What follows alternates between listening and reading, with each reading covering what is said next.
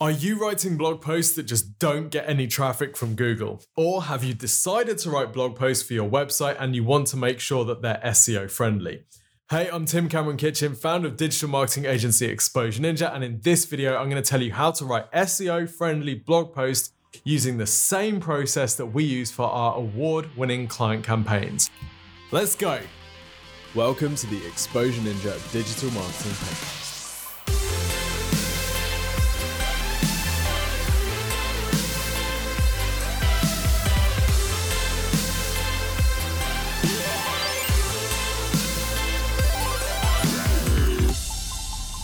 So step one is to choose your subject. Your blog post should be focused on the questions your ideal customer or client has before they convert. So before searching for boiler installation near me, they'll probably have searched for something like which type of boiler is most efficient or how much does boiler installation cost. Your job is to write the blog post that answers those questions. Step 2 is to research your keyword. Each blog post you write should focus on only one or two keyword phrases. The question or subject that you've picked to write about should be that phrase.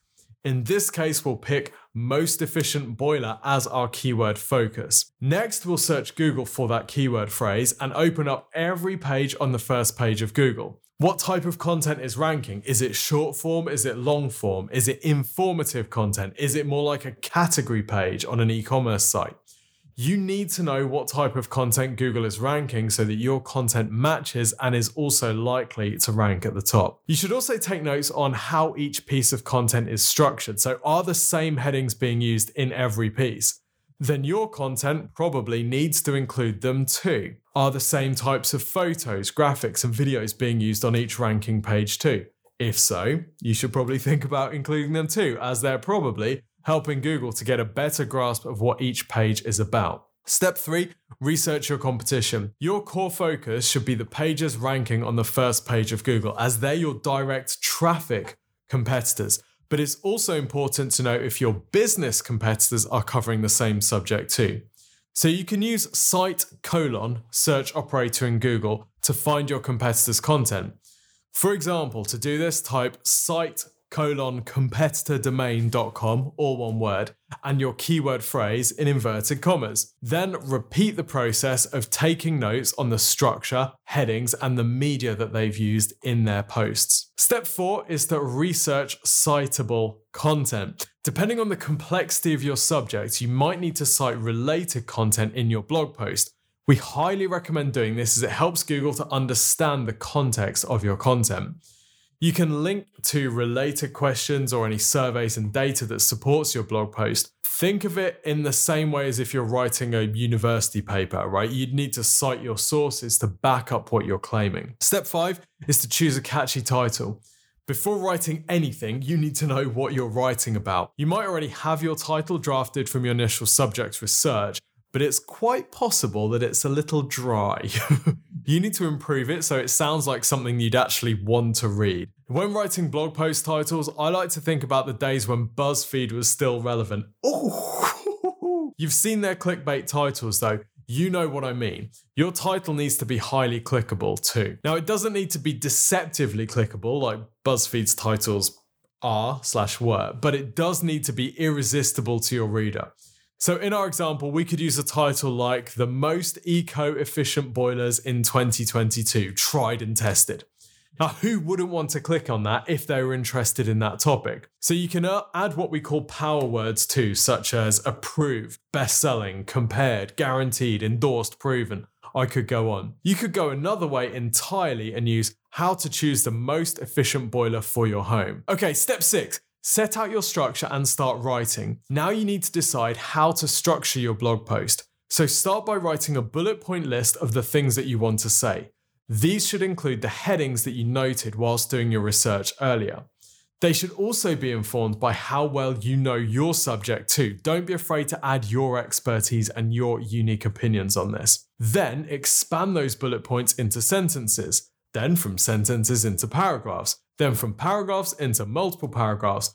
Before you know it, you'll have a blog post that can rival any of those ranking at the top of Google. By the way, it's exactly the same approach when you're writing a book. It's important to make sure that you're using the right heading tags in your content. Your title should have an H1 tag, then the rest of your headings should use an H2 tag. You can use H3 tags for any smaller headings that you might have within a section that already has an H2 tag. Where possible, mix up the format of your text. Use quotes where you can and bullet points too. This makes your piece look more interesting. You should also add in the media that you've found or created here as well. We like to include a mixture of things like embedded content from other websites, plus graphics or videos that we've created for our clients. Step 7 is to choose a call to action. This is where most businesses go wrong. They don't include a call to action. They just write a blog post and they leave it there. Sure, this is about making a blog post SEO friendly, but it's also about making your blog post revenue friendly. So if your call to action is a link to another page on your website, such as a related service page, adding your call to action can also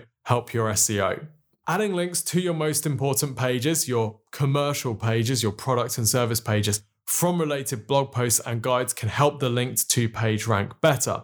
So in our example, adding a link from our which is the most efficient boiler page to our boiler installation service page is going to help that page rank, and it's going to help get more people onto that page, which will hopefully convert. That is ninja. Step number 8 is to optimize your metadata. So we've got a whole video about writing perfect metadata that you can watch here. But why does it need to be perfect? Well, because your metadata and your page is going to be competing against 10 other pages for a reader's attention. A search user is going to scan the search results and click the one that best matches their query. But they're also going to be drawn to the one that looks most interesting and intriguing. This takes us back to choosing a catchy title for your blog. Now, your page title and description need to be catchy and use some good old-fashioned psychology to get someone to click your result and visit your page. The better your metadata, the higher your click-through rate from search will be. Now, a simple trick that's often forgotten is that you can use Google Search Console to see what your blog post click-through rate is and then revise it until it reaches a percentage that you're happy with. Hit publish now and your SEO-friendly blog post has every chance to rank at the top of Google, but I'm going to give you 2 bonus tips to help your blog post to rank. Bonus tip 1, add internal links. Your blog post needs to link out to related content, but what people often forget is that your blog post needs linking to 2. Search your website for related blog posts that could link to your newly published post. So in our example, we could link our related how much does a boiler installation cost blog post to our new which is the most efficient boiler post. Now, the more contextual your links are, the easier it'll be for Google to understand what your post is about and rank it accordingly. Bonus tip number 2 is to build external links. So this is links from other websites into your new blog post. So tip 2 is to build external links to your blog post. Links are still one of the most important parts of Google's algorithm, so your blog post needs them. There are lots of ways you can build links to your website, but one of our favorite ways is to publish blog posts on other websites and include a link back to our blog post within it. You want to keep the content on that other site contextually related to help Google understand it, and you should see your blog post climb up the search results as a result. So if you want to learn more about doing keyword research for your blog post, then watch this video here. If you want to learn more about how to earn backlinks for your content, then watch this video here. And if you haven't already, hit like and subscribe. Laters!